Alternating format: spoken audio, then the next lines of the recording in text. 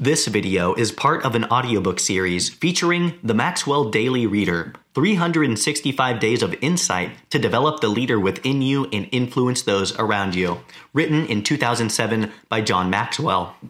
For more audiobooks, please visit my YouTube channel, find me on Spotify, or visit my website for downloads. February 24th, Nothing but Victory. Have you ever thought about what separates the leaders who achieve victory from those who suffer defeat? I think that victorious leaders have one thing in common. They share an unwillingness to accept defeat. The alternative to winning is totally unacceptable to them. As a result, they figure out what must be done to achieve victory.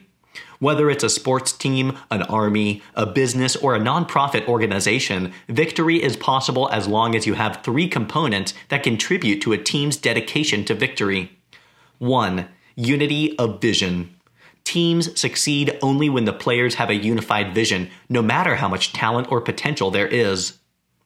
2. Diversity of skills. Can you imagine a whole hockey team of goalies or a business where there are only salespeople? It doesn't make sense. Every organization requires diverse talents to succeed.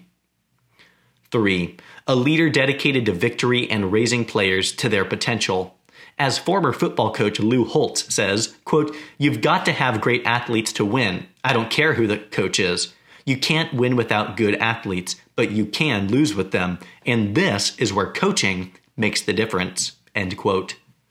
As the leader, be unwilling to accept defeat and lead your team to success.